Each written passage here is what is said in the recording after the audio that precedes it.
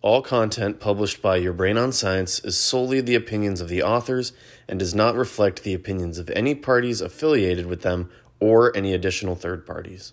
Hey everyone, and welcome back to Your Brain on Science. You're here with me, Zarmeen, and today we'll be talking about psychedelics and synaptic plasticity. So let's get right into it.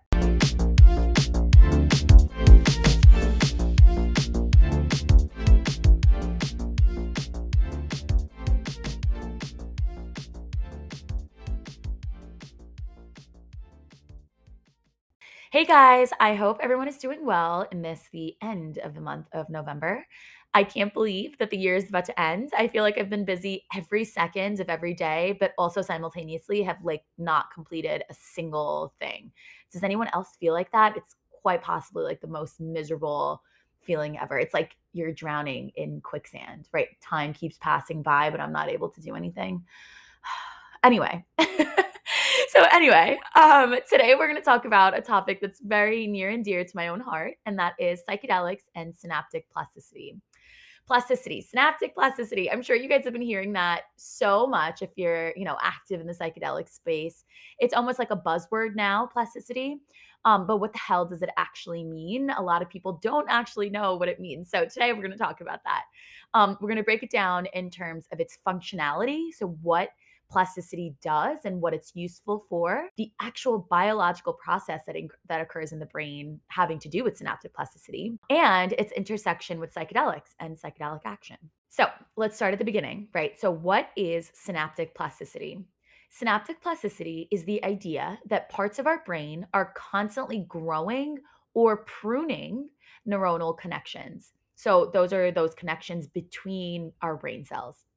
Plasticity is the reason that we're able to learn new things throughout our lifetime. As growing adults, you're still able to learn new languages. You're still able to learn your new boyfriend or girlfriend's name and what they like and what they don't like. So, a very real life example of this would actually be you are listening to this podcast episode, right? You are now hopefully learning things that you might have not known before. And cells in your hippocampus and your cortex are going to become bigger and are going to form new connections, perhaps even give rise to new cells to account for this new information that you're learning. And if tomorrow you wake up and the next day as well, and you call upon this information, you're telling your friends about something you heard here, or you're telling your I don't know, your mom or whatever, these new connections are going to become stronger and are going to be more likely to stay there in the long term. And then it becomes easier over time to access this information because those connections are so much stronger than they used to be. But on the flip side, if after today you literally never use this information again, then sometime down the line, this connection would be pruned because it wouldn't be efficient to take up space in your brain with information that you obviously don't need since you haven't ever called upon it. So, this growing and this pruning of connections is the bidirectional, so two-way nature of plasticity. And this bidirectionality is something that a lot of people forget or don't really talk about in terms of this field, and especially like psychedelics. But it is adaptive to get rid of things that you don't need, right? So think of that in the sense of plasticity as well. Plasticity could be forming new connections, making current connections stronger, or pruning current connections or connections that are no longer efficient or serving you. So now I've given you a little bit about the functionality of plasticity, right? So this is the function that it serves. But how does it happen in the brain? Like, what is the actual biological process by which this is occurring?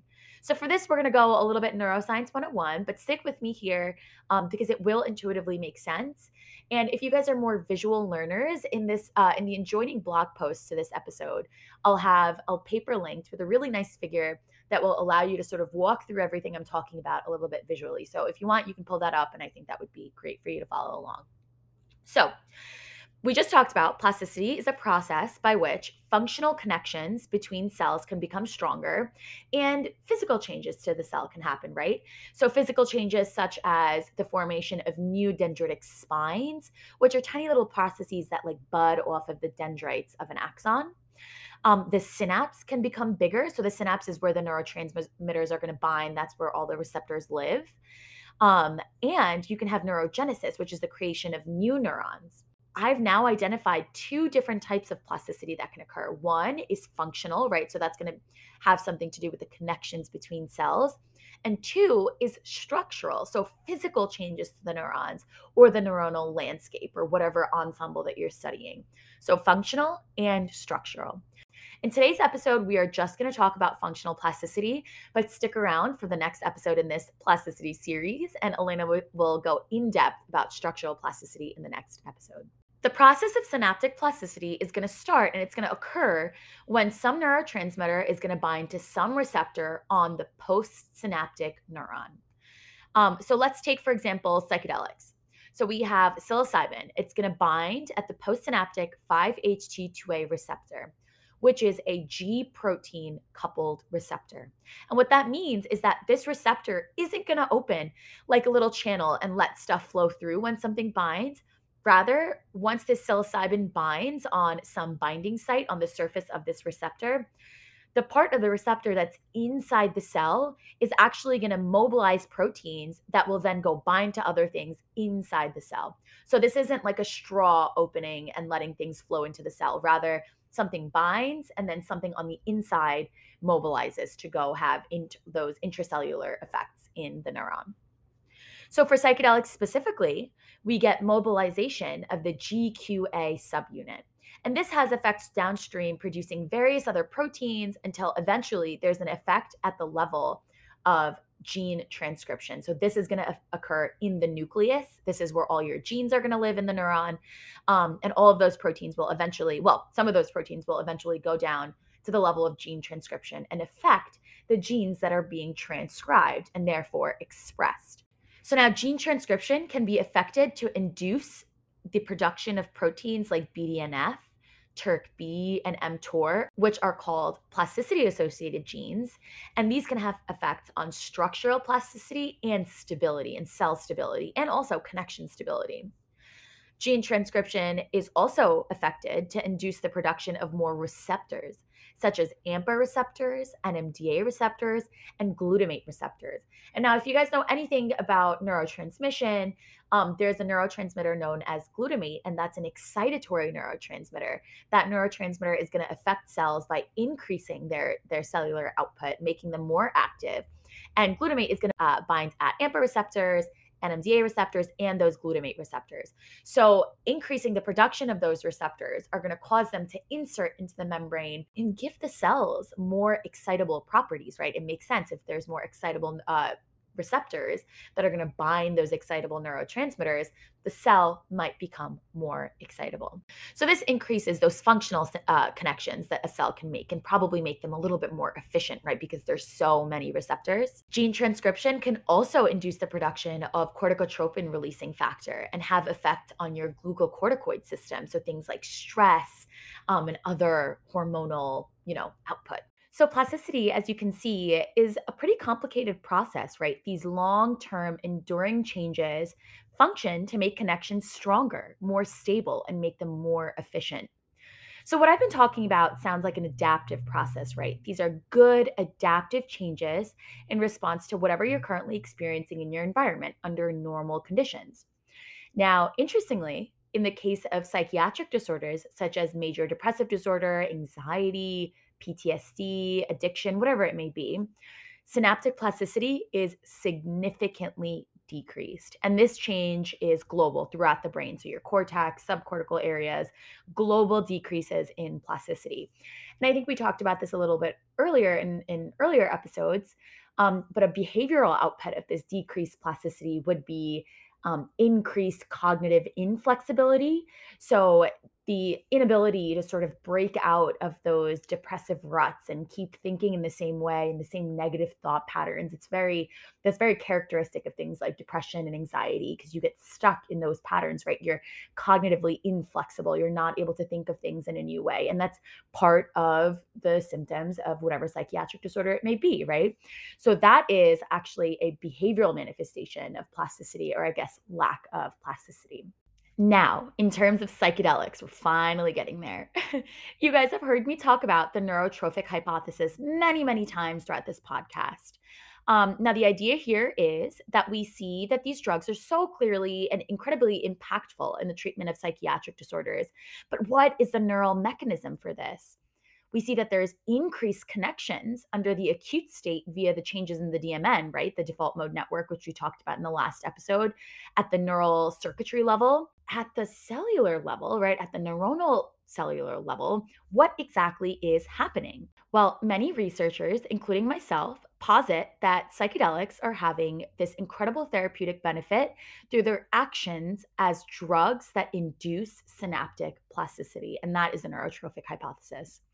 So, this is a great theory, but what's the evidence here? Like, what is the evidence to support it? Well, there are a couple of papers that look at the effects of psychedelics on synaptic plasticity in rodent models, right? So we're looking in rodent models because, first of all, the utility of it, right, off the charts. It's easier to manipulate animals, and it's more ethical to do things like that. And there's a few different ways that we can use these rodent models, right? So before we dive in, let's look at how we are going to measure plasticity using these rodent models. So we can have in vitro or in vivo studies using rodents or other animals as well. I'm specifically talking about rodent models, but you can have in vitro or in vivo with literally any model. So in vivo means in behaving living animals, and in vitro means in slices. So slices from little rodent brains. It's actually a really, really cool process. So you need to make sure that you're preserving the integrity of the tissue when you section it out, because obviously it needs to be living tissue, right? So you extract the brain and you make slices like you would on a tiny little deli meat slicer. It's pretty tough, but it's such a cool process. And then you take the slice over to a rig and make sure that it's bathed in a ton of artificial cerebrospinal fluid so it stays, hydrated and alive. Then you can apply stimulation or record from the slice using electrodes in a ton of different ways. So now, what I'm talking about and what I'm going to be talking about are primarily electrophysiological techniques. So electrophysiology sort of exploits the electrical nature of cells to record from them and stimulate. So we pick up currents, sort of electrical flow from one synapse to the other. We can get some really, really good resolution with electrophysiology. And there's a ton of different techniques in there, but I won't get into all of that. But to probe for plasticity, there's a few different electrophysiological measures that we look for. So one of them is going to be sort of like basic cell characteristics. So is the cell more excitable now, or is the cell less excitable? Or is the transmission of electrical signals happening quicker or more slowly now, which is going to tell us something about transmission speed, right? Another measure is something that's a little bit more clearly defined, and it's called LTP, or long-term potentiation. And if you guys are in the neuroscience field, you've definitely heard of LTP. LTP is a process by which we can induce and observe plasticity in a chosen population of cells. The idea here is that you apply stimulation at a very high frequency for a very, very short period of time, and then you see how those cells respond after. They should be highly potentiated and responding at a higher frequency or amplitude. So, what's actually happening when we try to induce LTP is very similar to the process that I talked about above, like classical plasticity. NMDA and AMPA receptors, which bind glutamate, which is an excitatory neurotransmitter. NMDA and AMPA receptors, once bound, are going to let in calcium, which is going to bind to intracellular vesicles that perhaps contain more receptors that are going to incorporate those receptors into the membrane, which sort of results in a broader, more stable synapse. And we also get effects at the level of gene transcription from all of that calcium influx. And that is what's going to make the process long-term potentiation, because these transcriptional changes are going to maintain the cell's potentiation over the long term. So there's a form of LTP that is short-term, and that's literally called short-term potentiation. And that's going to be where this potentiation is not sustained. And that's because the stimulation is not strong enough or long enough, or it's not given in the correct sort of pattern that it needs to be given in, or whatever. But it's not enough to induce gene level changes. Those changes in gene transcription is really what's going to keep your plasticity lasting. And that's what you need to have it keep your plasticity lasting.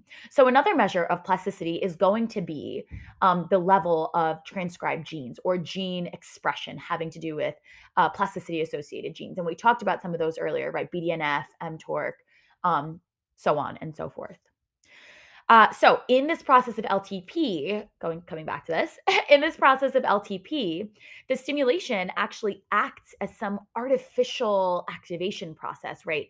In whatever population of cells that you're looking at. And this is going to allow us to clearly see changes having to do with plasticity. This long-term potentiation and short-term potentiation can actually be induced both in vivo and in vitro. And I actually do all of these electrophysiology measurements that I just talked about in my mice in vivo. So that's very exciting.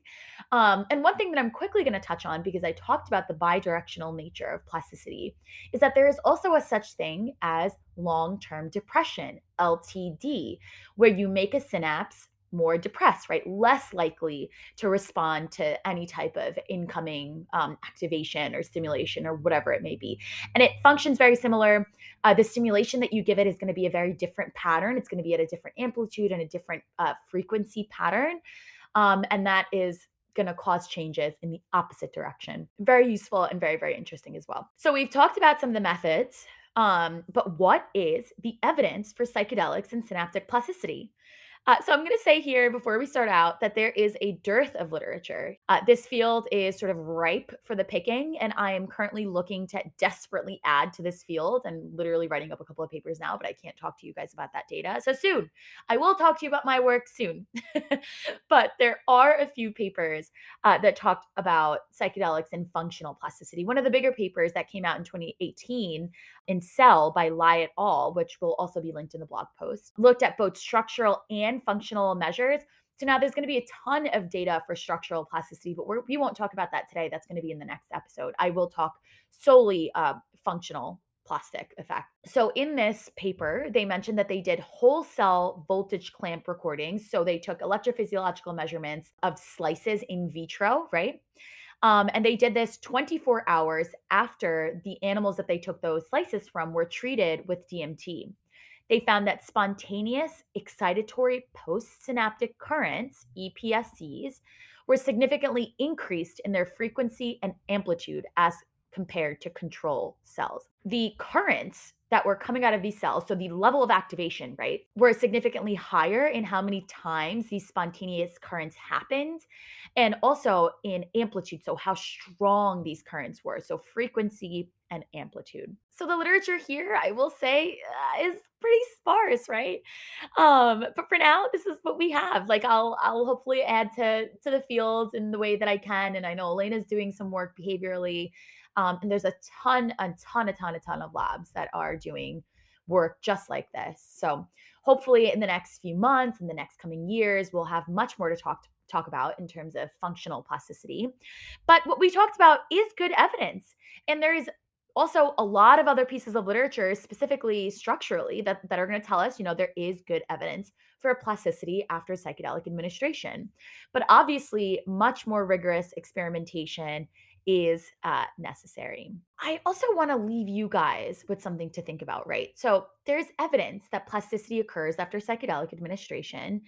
And there's this idea of a window, right? Because this plasticity isn't everlasting. You're not going to just be in a plastic state for the rest of your life after being given psychedelics, right? There's a window where there's intense rearrangement of your connections and increased plasticity. Um, and there's some evidence that it's sometime during or immediately after your experience, because the evidence that we're seeing with functional plasticity lasts up to 24 hours after psychedelic administration, right? So it's likely that there is a plastic window after administration. So my question is, my thought, I don't even know what it is, my ponderance, I want everyone to think about it. Is it likely that therapeutic benefit is arising as a result of this plasticity window opening and a combination of the participant now being able to consolidate that experience with their therapist? Or, if you're by yourself, by you sort of working through whatever was brought up for you?